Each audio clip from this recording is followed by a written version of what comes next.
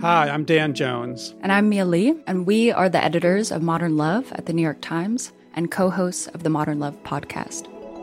We read love stories for a living. And by love stories, we mean essays written by real people about all forms of human connection. We're talking about everything from first dates to funerals, from sibling rivalries to new love at 85. On our show, we're going to bring those stories to life. We'll hear from the writers and also from the people who are written about. Relationships are the most important things in our lives, and the people that tell us their stories are just so brave, like way braver than I think I am most of the time. Yeah.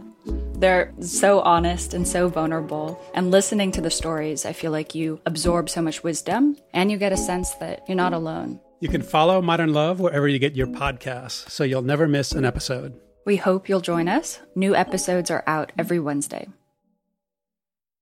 From the New York Times, I'm Michael Barbaro. This is The Daily.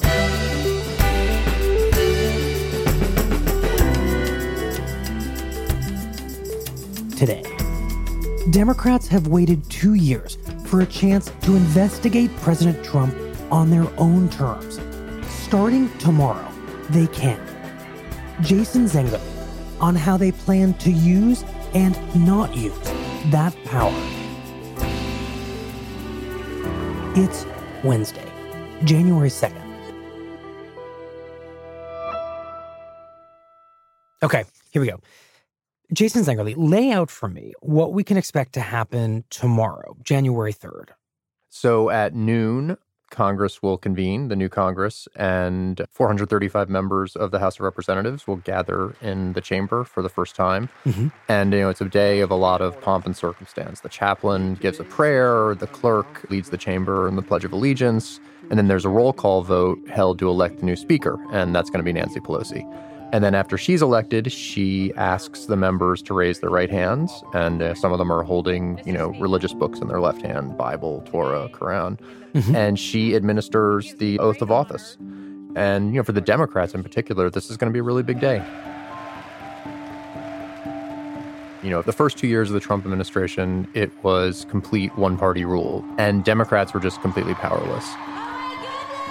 And in taking back the House, for the first time, they actually have a toehold now, and they can actually start to use that. Ready to get to work representing all of you in Washington, D.C.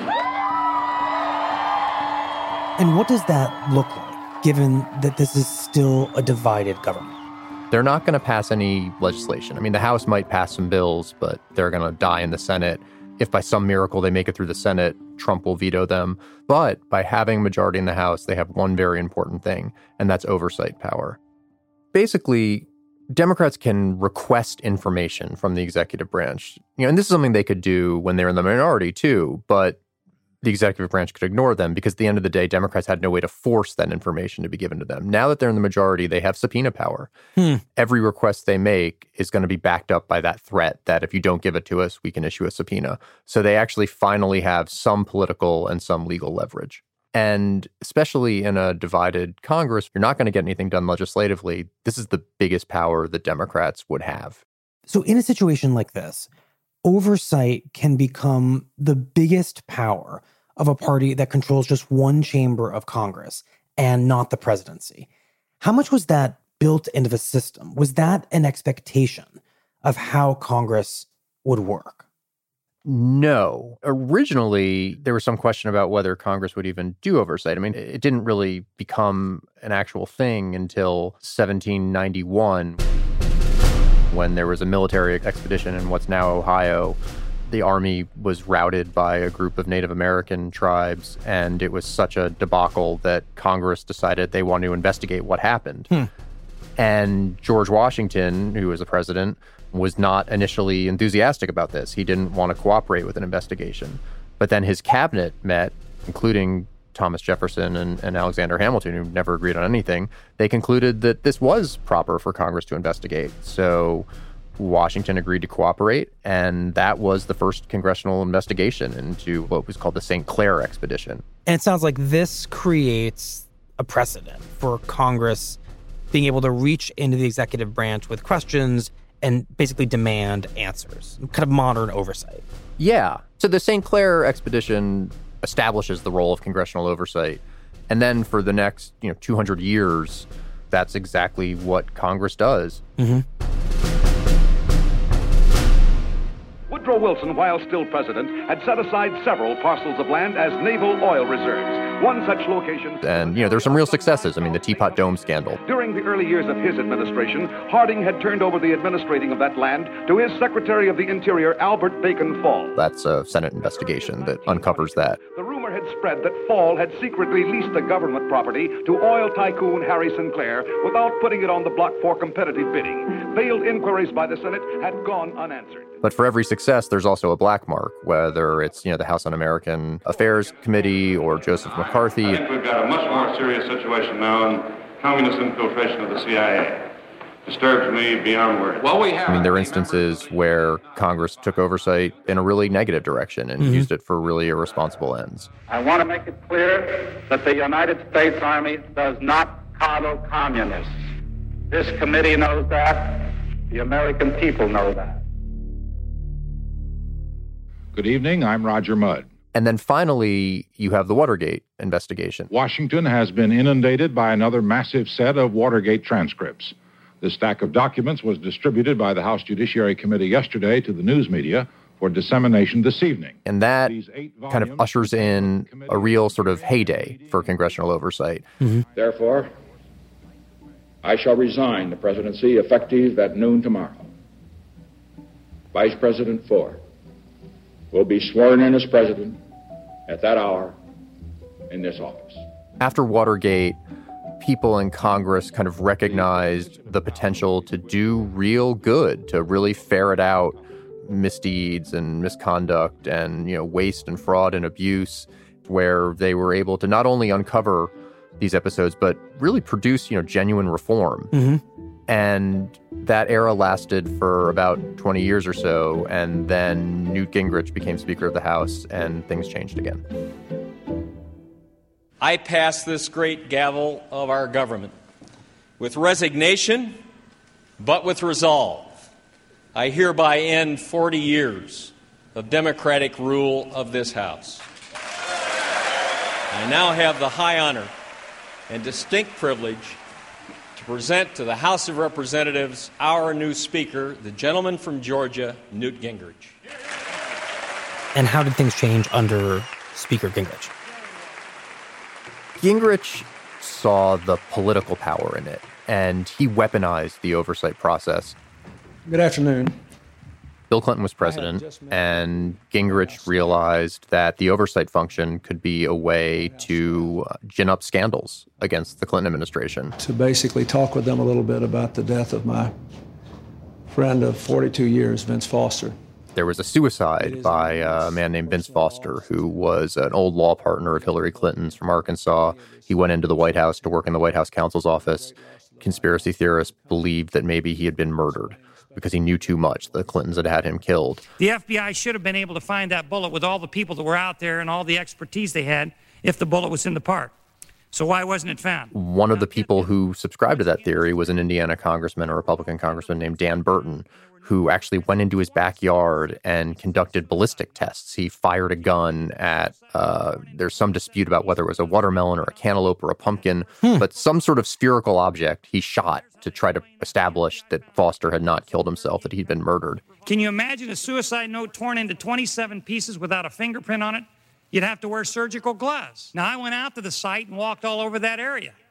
There's no sun that hits the place where they found his body. The sun couldn't have done that. Now, there was no dirt on his shoes.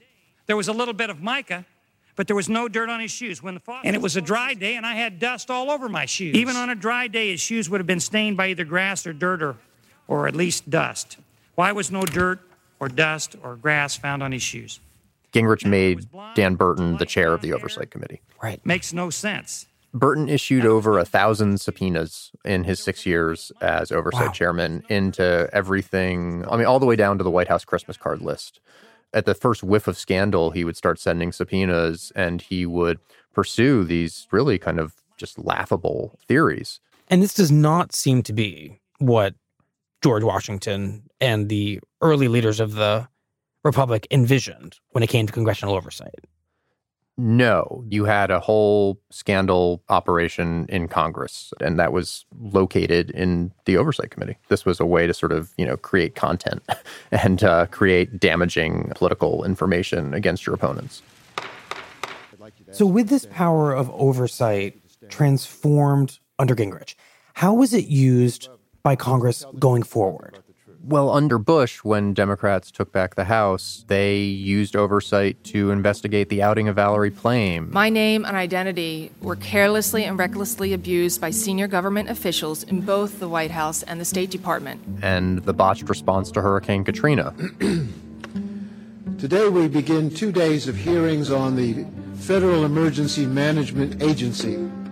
And then under President Obama, when Republicans took back the House, they were able to use the oversight function to conduct hearings and investigations into the Fast and Furious gun scandal and IRS investigation of the Tea Party. And, finally, the big one, Benghazi. Very simple phone call to these individuals, I think, would have ascertained immediately that there was no protest. With all due respect, the fact is we had 4 dead Americans. Was it because of a protest, or was it because of guys out for a walk one night who decided they'd go kill some Americans? What difference at this point does it make?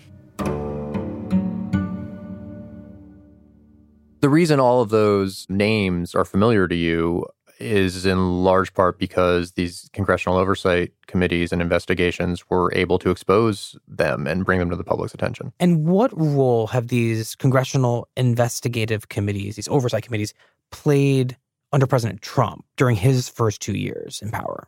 No role whatsoever. They just haven't done oversight. Whenever a president is from your own party and you're in control in Congress, you're going to be a little bit more forgiving when it comes to oversight. But normally, there'll be some big enough issues that you have to take a look at them. Under Trump, where there have obviously been a ton of issues that traditionally would warrant a look, Republicans in Congress for the first 2 years have been unusually uninterested in actually doing oversight. And to some degree, they're actually trying to inhibit other investigations. So rather than investigating whether Trump colluded with Russia in the 2016 election, you had the House Intelligence Committee under Devin Nunes, who's a California Republican. They conducted an investigation into whether the Department of Justice and the FBI were out to get Trump. Right. Just how badly were the feds out to get Donald Trump? And where does the House Intelligence investigation stand now? Joining me to discuss that and more is the chair of the House Intelligence Committee, Republican Congressman Devin Nunes. All right, good evening, Congressman. There was really nothing to investigate there, but by going on Fox News and asking the question, they were able to sow a lot of confusion and throw up a smokescreen. What we're really asking for, though, is for these 42 people to be interviewed in public. These 42 people really help us get to the bottom of, was Trump really colluding with Russia? Or was this an effort, orchestrated effort by the left, working with the FBI and DOJ to frame the president and many people involved to dig up dirt to start this investigation? Well, and that's why I think it would be make people think that maybe there was a deep state conspiracy against Trump. And how have Democrats responded to what the Republicans have done or not done in terms of congressional oversight under Trump? With great frustration, because they really haven't been able to do anything. One committee alone, the House Oversight Committee, the top Democrat on that committee, Elijah Cummings, requested 64 subpoenas during the first years of the Trump administration. The Republicans didn't grant one of them. They've had no power. There are all these, sort of issues and scandals and the like that are kind of screaming out for investigation. They've wanted to hold hearings. They've wanted to call in witnesses. They've wanted to send subpoenas, and they haven't been able to do any of it because Republicans won't let them. Until now. Yeah. And almost all congratulations to those dynamic, diverse, incredible candidates who have taken back the House for the American people. Let us salute all of our candidates. Today is more than about Democrats and Republicans. It's about restoring the Constitution. We'll be right back.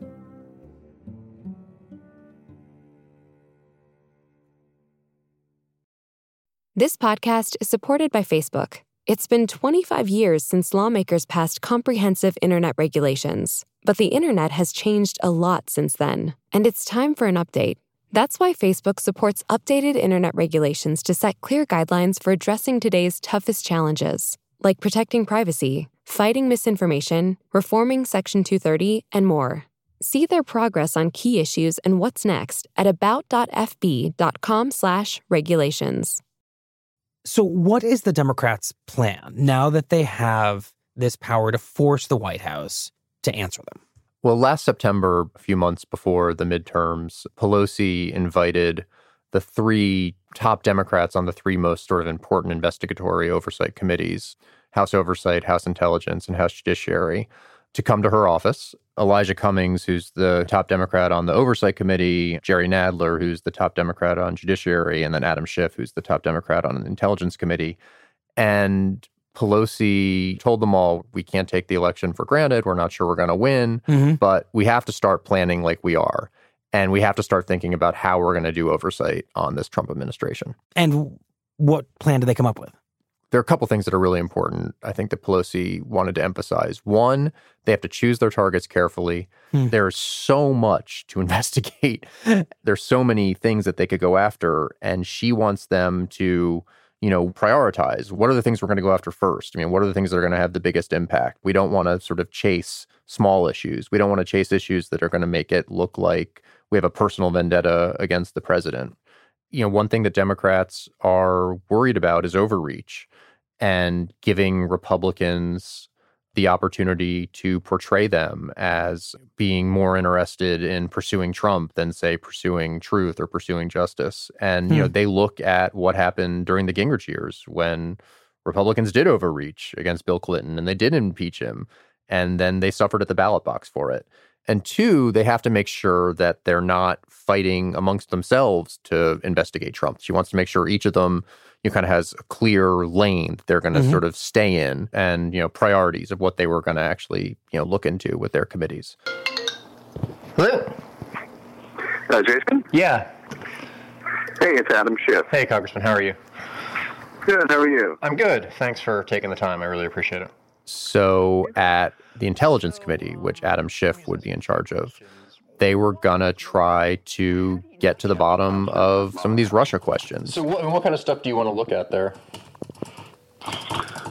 Well, at the end of the day, what is most compromising potentially of our nation and our national security is if a hostile foreign power has leverage over the President of the United States.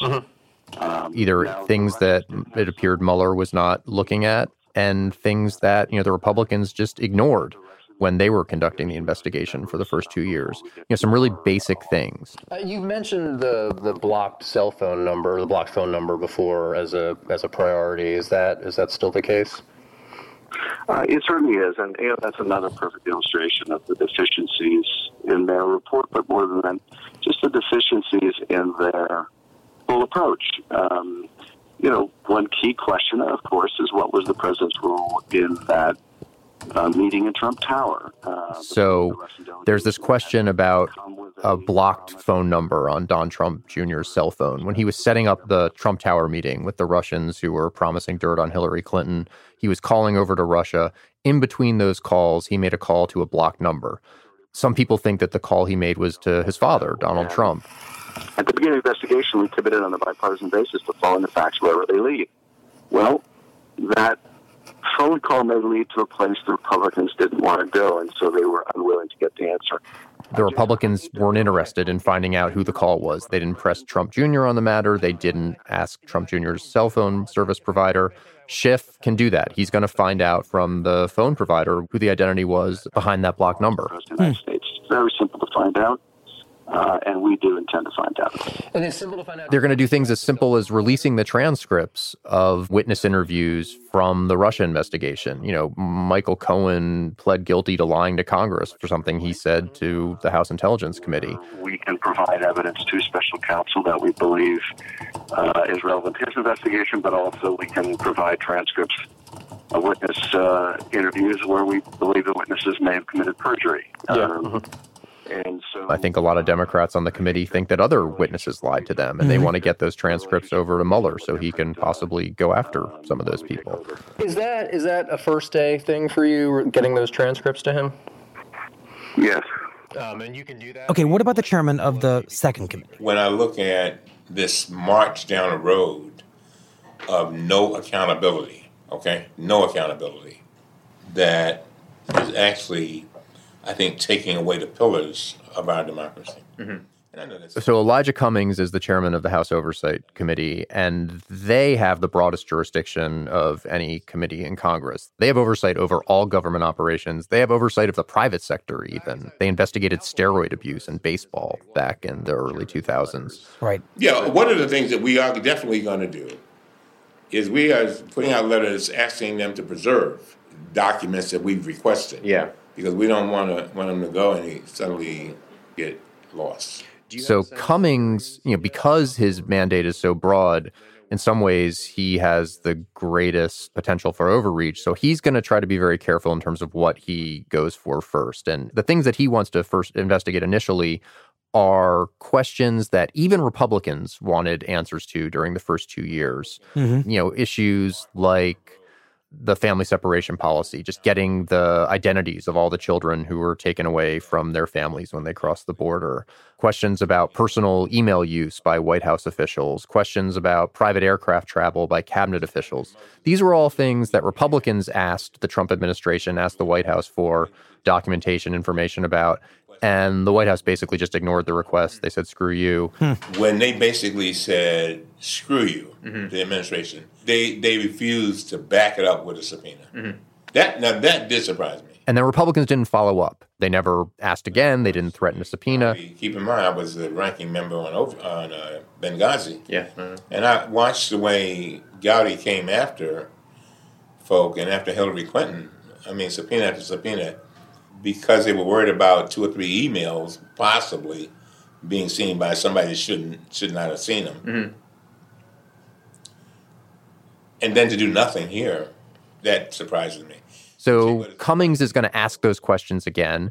And this time, if he doesn't get an answer, he'll follow up and ultimately he'll issue subpoenas if he has to. But I think he's hoping that just the mere threat of that will compel the administration to respond this time.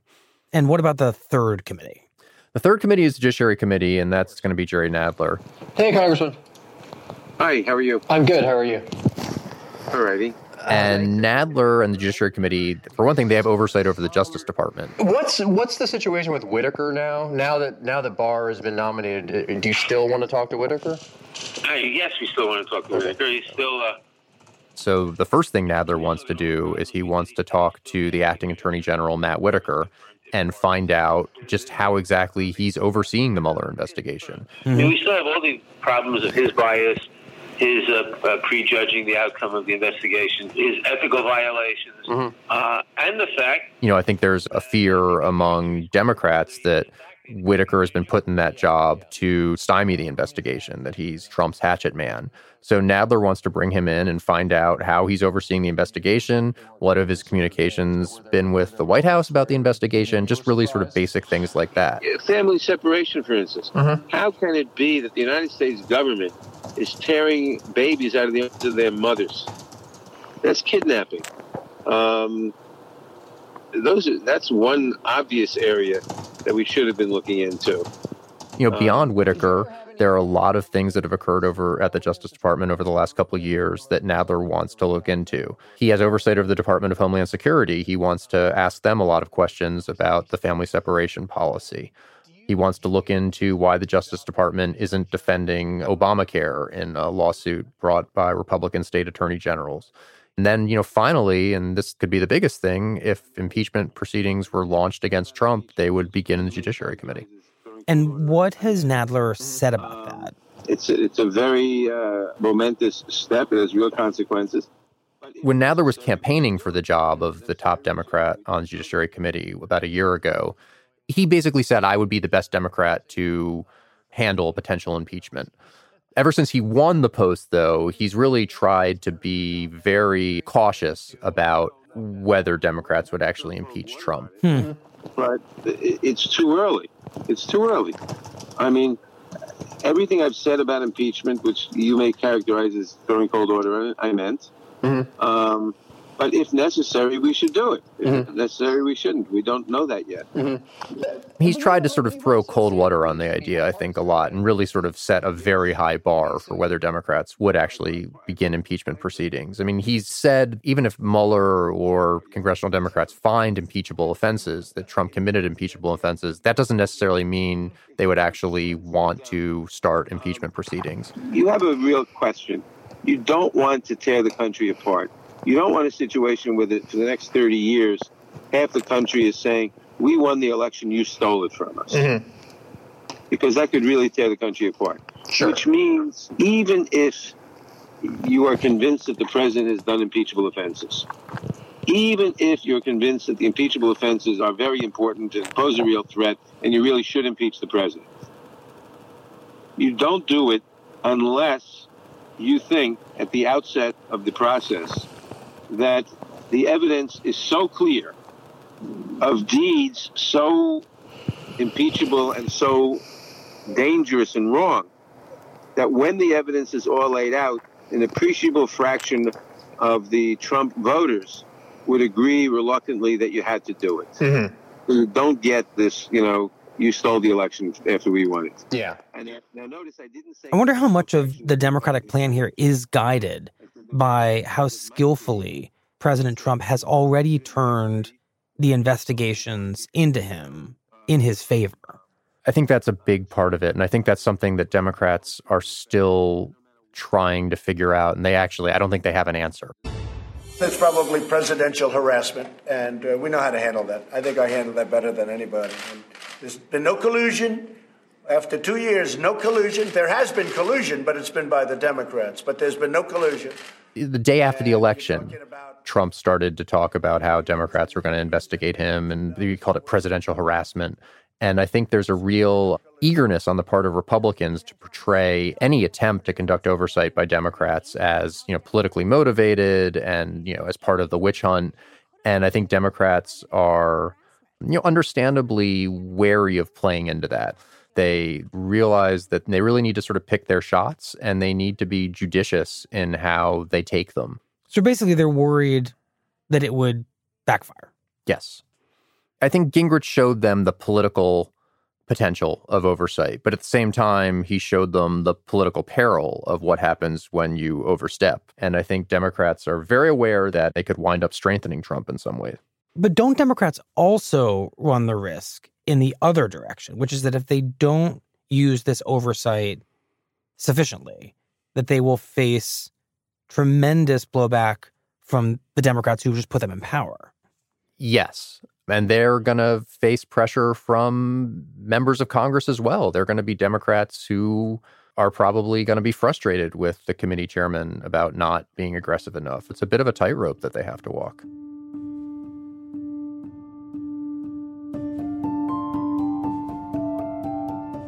So on this day, where so many Democratic voters are excited to see their party take over and to begin the oversight function into this presidency, it's very likely, it sounds like, that they will be quickly disappointed in one way or another by how carefully the Democratic Party pursues this responsibility and how deftly the president parries it back. Yeah, I don't know if they're going to be disappointed by how the Democratic Party pursues it. I mean, I think the Democrats are going to be careful, but they're not going to be timid. There's a lot of stuff they're going to investigate, and I think they're going to be aggressive in how they go about it. I mean, even before tomorrow, even before they become the majority, they've started to, send letters and put the Trump administration on notice that they're going to be pursuing these things.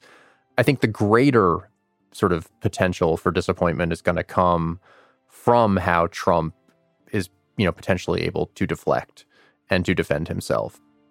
In the past with these oversight investigations, there was an assumption that the facts would speak for themselves. Mm-hmm. If you produced the facts and you found, evidence of misdeeds or corruption or waste, fraud, and abuse, those facts would be enough to convince the public that, you found something. But we're in a different political and a different media environment now. And I think there's a real fear, I think, on the part of Democrats that let's say we do turn up, evidence of wrongdoing, 40% of the public just might not believe it. Mm-hmm. What's going to happen when House Democrats actually do find, smoking guns and whatnot, and the public just doesn't care? How do they convince the public that what they found is legitimate? I think that's where there's a real potential for disappointment.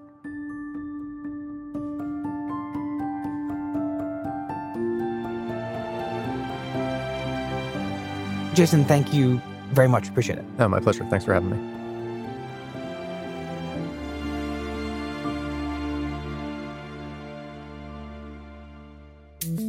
Here's what else you need to know today. How far are you willing to go, Mr. President? When do you anticipate talks with Chuck and Nancy, as you say, sir? Well, I assume when they get back. I'm in Washington. I'm ready, willing, and able. I'm in the White House. I'm ready to go. They can come over right now. They could have come over anytime. I spent Christmas in the White House. I spent New Year's Eve now in the White House. And, I'm here.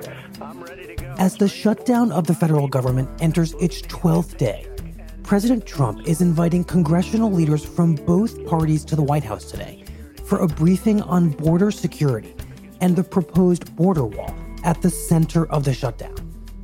Meanwhile, House Democrats say they plan to pass a series of bills that would reopen the government without funding the wall. Democrats say they will pass the bills tomorrow, shortly after new members are sworn in, and Democrats officially become the majority in the House. In the process, the Times reports, Democrats hope to force President Trump to negotiate or risk being blamed for a drawn-out shutdown. House Democrats take control this Thursday. They say they're going to reopen the government or try to do so. Will Senate Republicans send any kind of bill to the president's desk that does not include border wall funding? The Senate, which remains under Republican control, is not expected to vote on the House bill, according to the head of the Senate Appropriations Committee, Senator Richard Shelby. I think Senator McConnell, our leader, has already addressed that said that he would not even take up the bill until he found some compromise that the president would agree to sign. So we're going to be at an impasse. That would be probably an empty gesture, but that goes on in Washington every day. That's it for the Daily. I'm Michael Barbaro. See you tomorrow.